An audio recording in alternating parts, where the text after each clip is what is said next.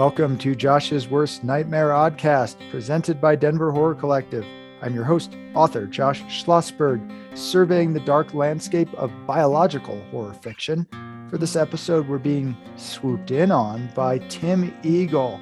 Tim Eagle, author of Stolen Seed, lives full-time on the road with his wife, Maria, and dog, Coco. He grew up in Michigan and is inspired by the dysfunction, insanity, and nepotism of rural America. Check out his website at timeaglefiction.com. Welcome to my nightmare, Tim. Boy, thanks for having me, Josh. Appreciate it. For sure. Well, on Josh's Worst Nightmare, I invite on horror authors to talk about an aspect of biological horror, which I define broadly as living creatures and vital processes relevant to their writing. This episode, we're talking about the male reproductive system. So what relevance does this have to any of your fiction, Tim? Well, it has quite a bit of relevancy, actually. I wrote a trilogy called the Vasectomist Trilogy.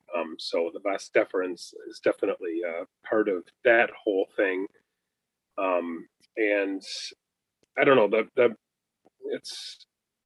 Vasectomist Trilogy was what kind of put my work out there on the extreme end of my horror. And it deals with not only male anatomy, but female anatomy as well. But the byproduct of male anatomy and the fear of, creating children. So that's kind of like how it relates to some of my work. Yeah.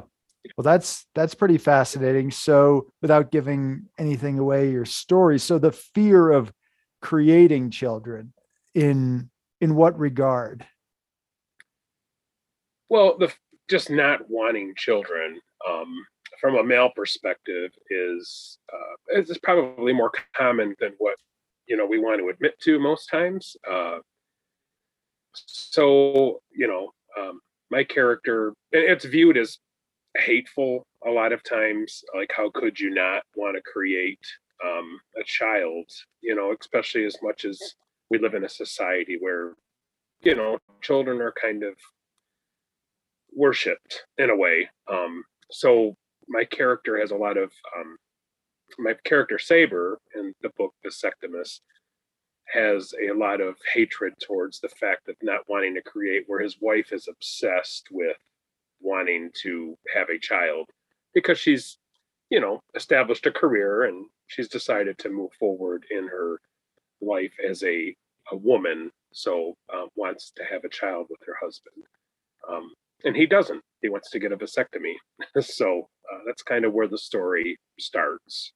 That's really interesting. Yeah, that's something that does come up, of course. And there are, of course, environmental concerns people have, and then there are just responsibility, then costs and stuff like that. So I think it's a really interesting exploration that seems worth checking out for sure.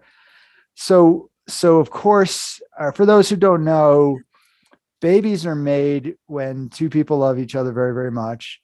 And basically, my understanding, it's like you pee in someone's butt and then, like, am I off? I don't know.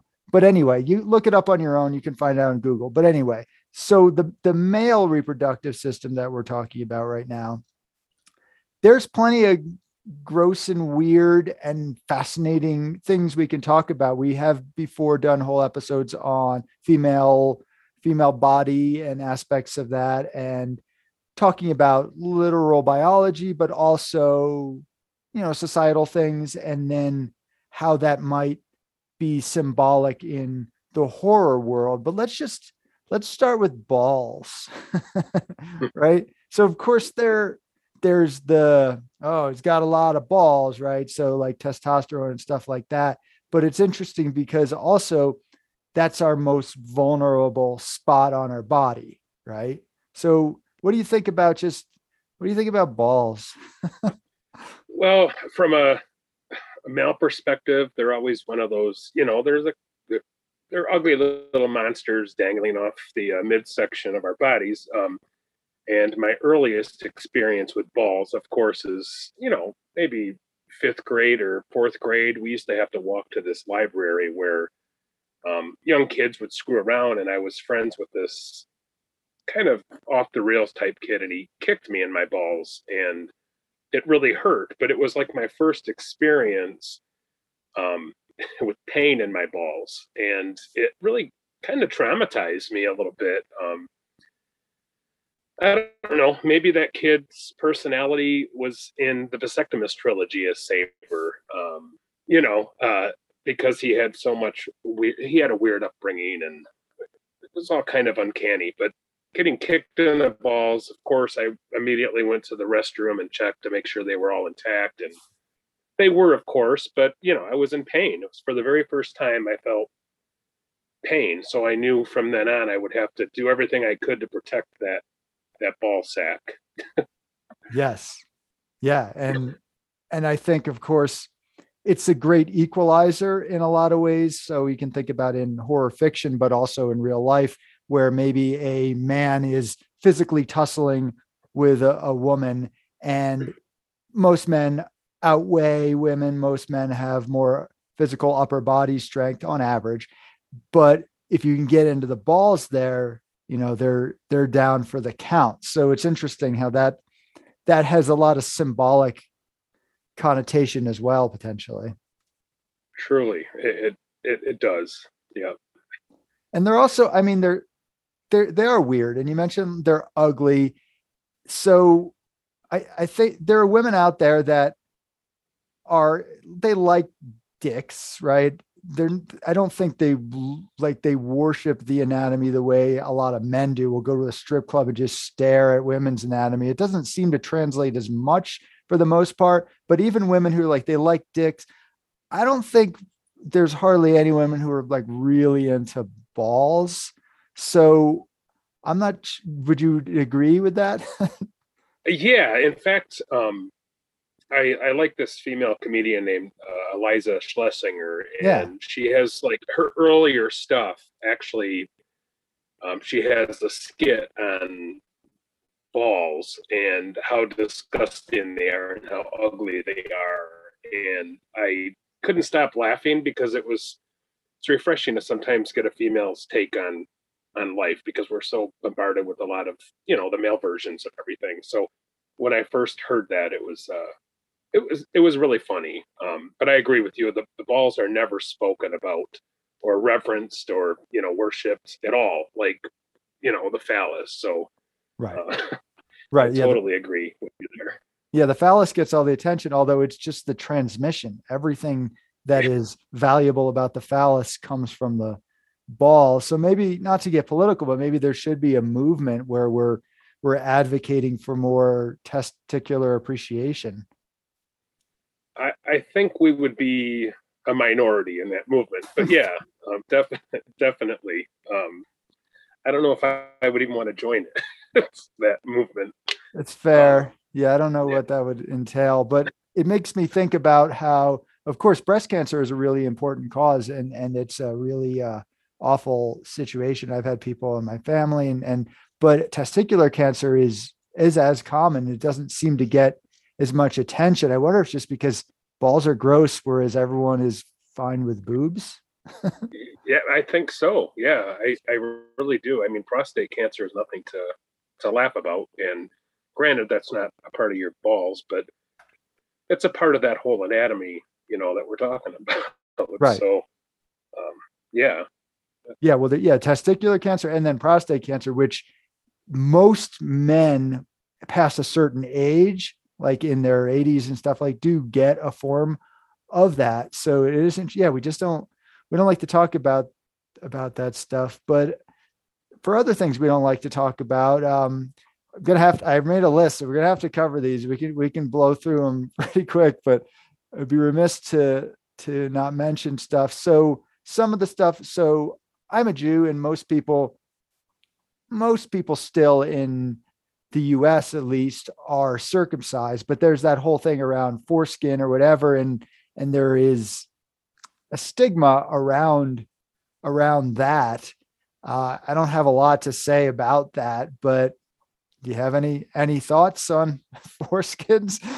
hey, I'm I'm totally for the whole um, circumcision. I mean, I'm totally pro circumcision. So, yeah, no. I mean, there's some really big, you know, horror inspiration from the whole foreskin thing. And um, a lot of young guys like to blame a lot of their rage on, you know, the reason they were circumcised, so they would take that rage towards authority and doctors. You could just spin off into multiple different tales of fear when it comes to being circumcised or uncircumcised. It's another element altogether. You know, Yeah.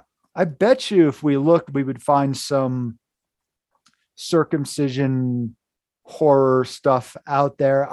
I'm kind of agnostic on it. I don't have a problem with it. I don't feel lacking having been circumcised. At the same time, I do know that there are people who aren't a fan of that, and that's fine too. I think the story is that men, well, boys are traumatized by it. I mean, it doesn't seem like a pleasant thing, of course. And then there's carrying over of that. Who knows if that's true? There does seem to be legitimately some sensitivity loss. So that does seem to be somewhat real.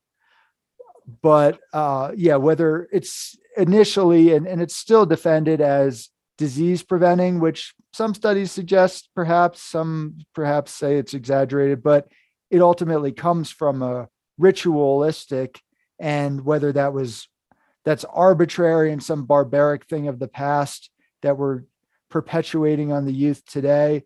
Yeah, I don't have a really strong opinion one way or another, but I think that could make for some interesting explorations, particularly in horror fiction. definitely. And my biggest problem with horror fiction, like when I'm reading some of your mainstream authors that I've read, are guilty of this, and a lot of times they write that whole ghost in the machine. There is no explanation for it. So, like, I feel like you were to write um, about this rage, you could then insert some sort of background to where this rage stems from in your character, and you can eliminate that whole potential of having that ghost in the machine. It's just an easy write off. It's a one off, and you get that explanation. And a lot of people, at least me anyway, when I'm reading something, I'm not fulfilled unless I have a little bit of an explanation, some explanation. It doesn't have to even make sense because it's fiction, as long as it has some method to its madness. And I've always been the type to be able to answer instead of leaving it so mysterious. Mhm. And, Yeah, that makes sense to me. Absolutely. Yeah, I'm gonna have to do a search when this is over. I probably should have already. If there is some, there's got to be some stories that focus a bit on this. But you had mentioned something before around the phallic worship. So, the erect penis and all of its meaning and stuff like that. And also, I can think of some of the most horrific scenes, mostly in horror movies. What is like somebody's dick getting cut off, right? Like there tends to be a yeah. lot of that going on. I mean, that's kind of I don't know if I would say it's a cheap shot, but of course that's going to be pretty visceral and awful. It's a thing that sticks out, but that's a Oh, that's a yeah. vulnerability, right? Like a thing that Yes. sticks out is like, oh, look, awesome. I'm pushing myself into the world. But it's also like, oh man, this is sticking out there in the wind. Yeah. And, I've seen several movies. Well, we have real life headline nudes back in the 90s with the whole Lorena Bobbitt thing. Hmm. But you Why don't also you? have, Not everyone knows what that is. So why don't oh, you talk a little bit about that real quick? okay. Well, long time ago, in a world so far away, we had things called, TVs, and they didn't have streaming apps on them. And there was like a constant news that had this woman had chopped her husband's penis off with a knife, and threw it out in the woods or the bushes. And they had to recover it and sew it back on. And I'm sure there's been recently some 2020 or 48 Hours, or some show that has covered it just Hmm. recently. If you're really interested in that sort of news, but it happened in real life, and it made the news because it is such a taboo topic. No one wants to. It's fascinating as well. We're sitting there, 6 p.m. and the news comes on, and you're hearing about some woman on the East Coast, lopping off her husband's penis, and it wasn't for worship. It was because of infidelity more than anything. So yeah, that was like my first like real life news event. Um, and then you could segue right into horror. Other than just lopping them off, there was a scene with Willem Dafoe in this movie called Antichrist, and it was a movie kind of delving into like women suppressing women and the suppression of women and a woman rising up. Well, there was a scene in that where his wife was nailing, and this was a very, if you're squeamish, don't go out by the movie or watch the movie. She is nailing him to the floorboard, his penis to the floorboard, and it's extremely explicit. And it was just it disturbed me, and I'm not easily disturbed. I'm desensitized to a lot of that because I've watched so much of it. But so you have, the real life news, and then you have the fictitious, and the extreme angle of what can happen to the male anatomy in real life.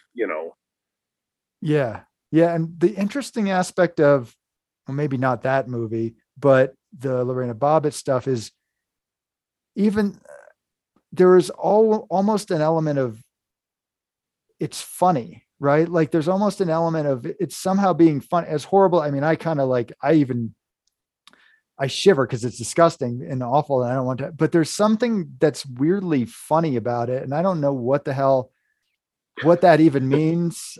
I don't, when I think about it, I'm like, well, that's not actually funny at all, but somehow it's humorous. And I don't know. I don't really have any commentary on it, but it's worth us acknowledging how many people find something that horrific funny. And I think you can find something funny that you legitimately think is horrific and you're not advocating for it. It's just our psychological Yeah, response to absurdity. I don't know. I think you're right there, and the whole Lorena Bobbitt thing was like it was a media circus, Right. which we had quite often back then, and it had a lot of humor to it. I mean, the jokes that come out of that whole thing were just it was unbelievable, and it was humorous. It was like the talk at the water cooler, Yeah. back when people actually talked to one another. So um, yeah, it was talk, and it created a buzz, and it wasn't fiction, and that was the mysticism behind it, is when reality can cross that threshold and become just as extreme as some of the fiction that's available, to read. Yeah. And the reaction, I mean, there was a contingent of the population that was just like, good, he got what he deserved. And it's like, oh, eesh, all right, well, if he did things on that were uncool, that's one thing, but he certainly didn't deserve that.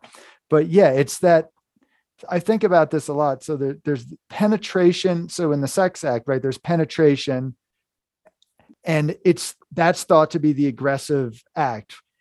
And the so if it's a vagina, it's ass. If it's a hole in the wall, whatever, that's the thing that's getting penetrated. The phallus is doing it to this thing. But there's another way of thinking about it as the this is enveloping this, right? So if it's a vagina, if it's a hole, is actually enveloping the digit or the member. And that's as accurate as vice versa. So do you have any thoughts on my really profound musing? Yeah, it's like we're taking, a certain risk. Um, we're taking a certain risk by going into that, like, that dark cavern that we've never explored, or maybe we've explored multiple, for multiple years. But it's a risk taking. It's kind of like when you've accomplished that, it's a little bit like a badge of honor, for the male species anyway. It's like hey, I've done that. I've went where no man has gone before, or maybe several men have gone before. So um, you just it's like a, you could take the or phallus and just do anything you want with it, because it's just relatable. Everything kind of coexists in a nice broad circle. And you look at swords and lightsabers, and you look at the phallus. The similarities are oddly realistic. you know Yeah. uh, Yeah. Well, and that's also though to do the penetration, it has to be hard, right? This is a very X-rated episode, but people are gonna I'll have to deal with it. But so yeah, I mean, it has to be stiff in order to penetrate, like a salt. I mean, there's even the term limp dick. Like that's not a, oh, that's nice. You're a limp dick. No, that's not a positive thing to be called a limp dick. Oh, he's a bit of a limp dick. So there's that too, right? It's like you have to, there's effort that has to be put in there. Physiology and psychology have to be working. And if you don't do that, it's a shameful, it's kind of a shameful thing. Like you failed to perform. So there's that pressure around that as well. yeah, yeah, definitely. I mean, if you fail to perform, you fail to spill your, you fail to create. You don't, when you put a sword in a kiln, the kiln hardens it. In fact, I'm using a kind of a paraphrase from a Stephen King book, which was quite juvenile when he wrote Eyes of the Dragon, actually. And Hmm. he mentions, I think it was Eyes of the Dragon, or it was one of those, Yeah. fantasies that he worked Yeah. on. And he mentions like hardening the sword in the kiln. And I thought, well, that is a really, really good way of putting it. Very subtle, without being super blatant about the Yeah. whole act. But yeah, we as a society, men, need to get, they, they need to forge their blade, so to speak. Yeah. And there are pills for it that are out there because it's so important. And in fact, I mean, to a certain degree, it is. If you don't perform in the relationship, after a while, the relationship can suffer. And there's a lot of stuff that's going on with that. So yeah, lots of male insecurity around that, but almost, I don't want to say legitimate insecurity, but yeah, if you can't perform after a while, it does potentially affect your relationships. But so we're talking about hard dicks. People listening, well, what podcast is it? This is a horror fiction podcast. Yeah, it is. Deal with it. This is part of life. So I mean, so then there's semen. I don't know what there is to say about semen other than, I mean, a stolen seed. So it's it's visual. I think porn has done a lot, of course, the recent proliferation of porn with all the importance of that. But obviously, yeah, it's the seed. I mean, I'm saying pretty obvious things, but in terms of the horror world, of course, there are all sorts of horrible things, viruses, bacteria, things like that can pass along with that. But also, I mean, a lot of people are, I would say, even myself to a certain degree, afraid of impregnating people, which is what it's supposed to do. But it's like not that. So I don't know. What do you got on that? Yeah, I mean, um, I I don't, I've never really worried too much on that front, but everyone, it is like, it's just, sex is just so taboo to talk about. It's like, it's kind of hushed up and put in the corner. It's not conversed enough about. And I feel that's why we have the problem we have, with, young parenthood and things of that sort. Hmm.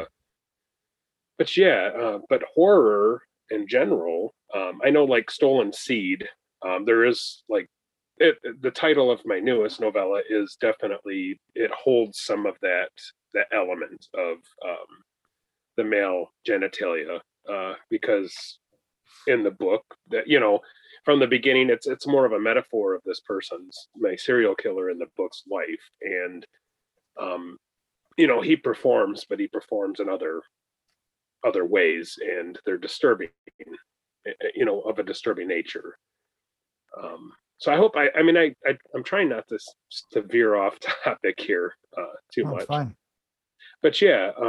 So the whole seed reference in that title is definitely a reference to spelling seed basically, Hmm.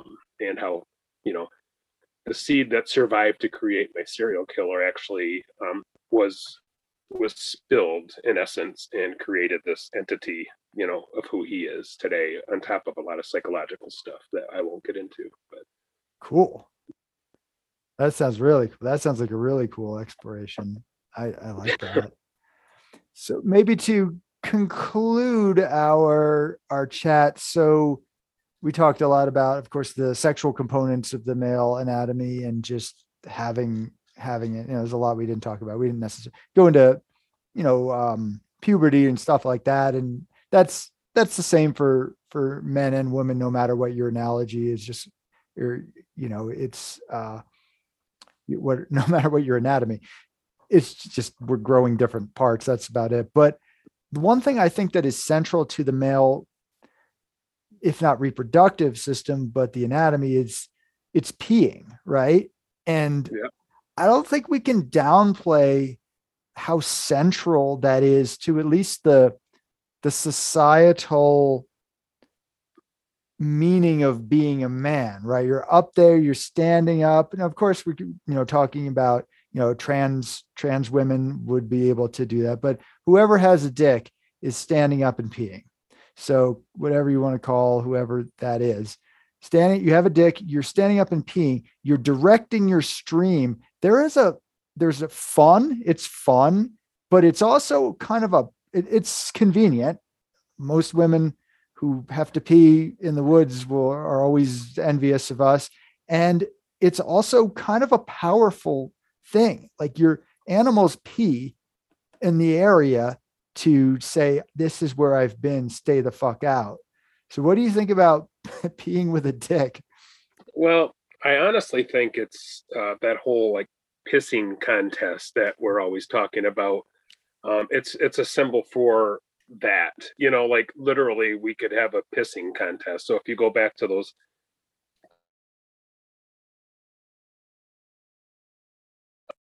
you've stood a bunch of guys and see how far you could piss or spit, and it's that whole pissing contest comes into mind with that. And it's another bravado thing. It's a male like, oh, we have testosterone and we stand up and piss. And um it's funny because like you expect my wife and I had a hound dog when we first started off, and he was a tall big dog, and he squatted for the Hmm. longest time. And I'm like, come on, that's not a real man. You got to cock that leg and piss. And I thought, what did we do to this dog to make him so sissified? And the first time I took him out to take a piss and he hiked his leg, I, and again, we didn't have technology like today where I could have snapped a video or got a good shot of it. But I was so proud of him. And I feel like that whole thing went into like that pissing contest where you expect them to grow up and be men and piss the furthest and spit the furthest and go longer in life. And as a dad, that's exactly what you kind of expect out of your kids. You want them to go further, and maybe that standing and pissing is a good thing because it gives us that analogy, like how far we're going to go in life. you know if you were a pisser and your stream wasn't that strong, well, maybe you just weren't meant to survive that natural climb in society that we take. That's a fascinating take. Yeah, I think all that can be relevant. There's the biological aspect of most dogs, if they're going to pee, yeah, they got to lift if they have a dick, they got to lift their leg to get it out of the way. But it's almost like a societal expectation. Yeah. I remember when I had a puppy, yeah, and it was piss a certain way. I'm like, you're not doing it right. But that's when biology, which is obviously real, becomes almost societal expectations, which can be arbitrary, can be positive, can be negative. So there's a lot to it. There's a lot to the male reproductive system, things we didn't get into, like dick measuring, and then just the testosterone itself and the impact on male biology, and then maybe how that creates certain things like focus and drive. All that can be debated. There's all sorts of different evidence as to how much testosterone really influences people. I mean, it's clear it has an influence. The question is, it's not 100% and it's not 0%, but it's somewhere in between there. It's somewhere between 1 and 99% of, quote, what makes a man or whatever. And that changes over time, the testosterone level. So all that is fascinating stuff that we don't need to get into. But I mean, if you merge testosterone with the psyche, it's dangerous a lot of times. The two don't mesh well, and they should, but they don't, because every psyche is different, with every person. Right. I mean, the testosterone could be the firefighter carrying the people through the floodwaters, or testosterone could be shooting up a supermarket, right? So exactly. Yeah. It could go either direction. But anyway, I feel like we did a pretty good job of covering this topic, and I don't think there's probably a lot of horror podcasts who did this at all, much less as well as we did. So I appreciate you coming on to talk about this. So can you maybe tell us, what are you working on now? And then just remind people where they can find your stuff and maybe connect with you. All that. Yeah. You can find me at timeaglefiction.com. All my social links are there. I'm currently working on, I'm a travel person. So my wife and I travel the United States for the most part when we're not dormant at times. And I'm currently working on a project where I'm writing horror based on some of the places we've been. It's fictionalized, yet it's autobiographical. And I'm also working on, I recently received a 2-star review for Stolen Seed, which I received pretty well, considering I usually try not to read the reviews, but it actually was inspirational to me, because Stolen Seed it's a very basic novella with scant detail, because it is a novella. So I fly through it, and it opened up a wide variety, and it helped me try to finish the newest novella I'm working on. And so that's going to be kind of a collection of seeds, so to speak. Each title is going to have the word seed in it in some way, shape, or form. And so I'm working on those two things and trying to finish them up before the fall. I'd like to get a couple of releases out there. But my travel fiction horror is going to be short installments on my blog, which is at timeaglefiction.com, and people will be able to get them for free. And I'm going to try to narrate some of the stuff on my podcast. So once that starts getting developed. That sounds really awesome. What were you going to say? So that's where they can find me. They can find me anywhere. I have mostly novellas out there. I haven't tackled the novel length work yet. But I feel like novellas are better suited for the attention span out there, and just to nab readers when I can, I will write shorter pieces for that reason alone. Right. Well, that sounds really cool, the travel stuff. It's like Steinbeck's travels with Charlie when he went around the country in his RV with his dog and a bunch of whiskey. And this would be the horror version of it. It sounds really great. Yeah, mine won't be as exciting, but they will be horror and based on real life things, just with my own spin, so to speak. So I do a little research in the areas where we go travel. That sounds great. Well, Tim, thank you so much for coming into my nightmare. All right. Thanks a lot, Josh, for having me. Appreciate it. Have a good night. Thanks for taking a trip with me through Josh's Worst Nightmare, where I, Josh Schlossberg, survey the dark landscape of biological horror fiction presented by Denver Horror Collective. If you don't want to miss any of the great, and sometimes disturbing, weekly episodes I've got planned for you, be sure to subscribe to Josh's Worst Nightmare on a variety of podcast platforms. You can also sign up for Josh's Worst Nightmare e-newsletter at joshsworstnightmare.com, where I share a whole squirming mess of bio-horror, including my infamous haiku horror reviews and my latest dark scribblings. Speaking of which, if you haven't already picked up a copy of my Cosmic biological folk horror novella Maline from D&T Publishing, you can find a copy of the paperback, hardcover, or ebook at Amazon, Godless.com, or Josh'sWorstNightmare.com. Yours darkly, Josh Schlossberg.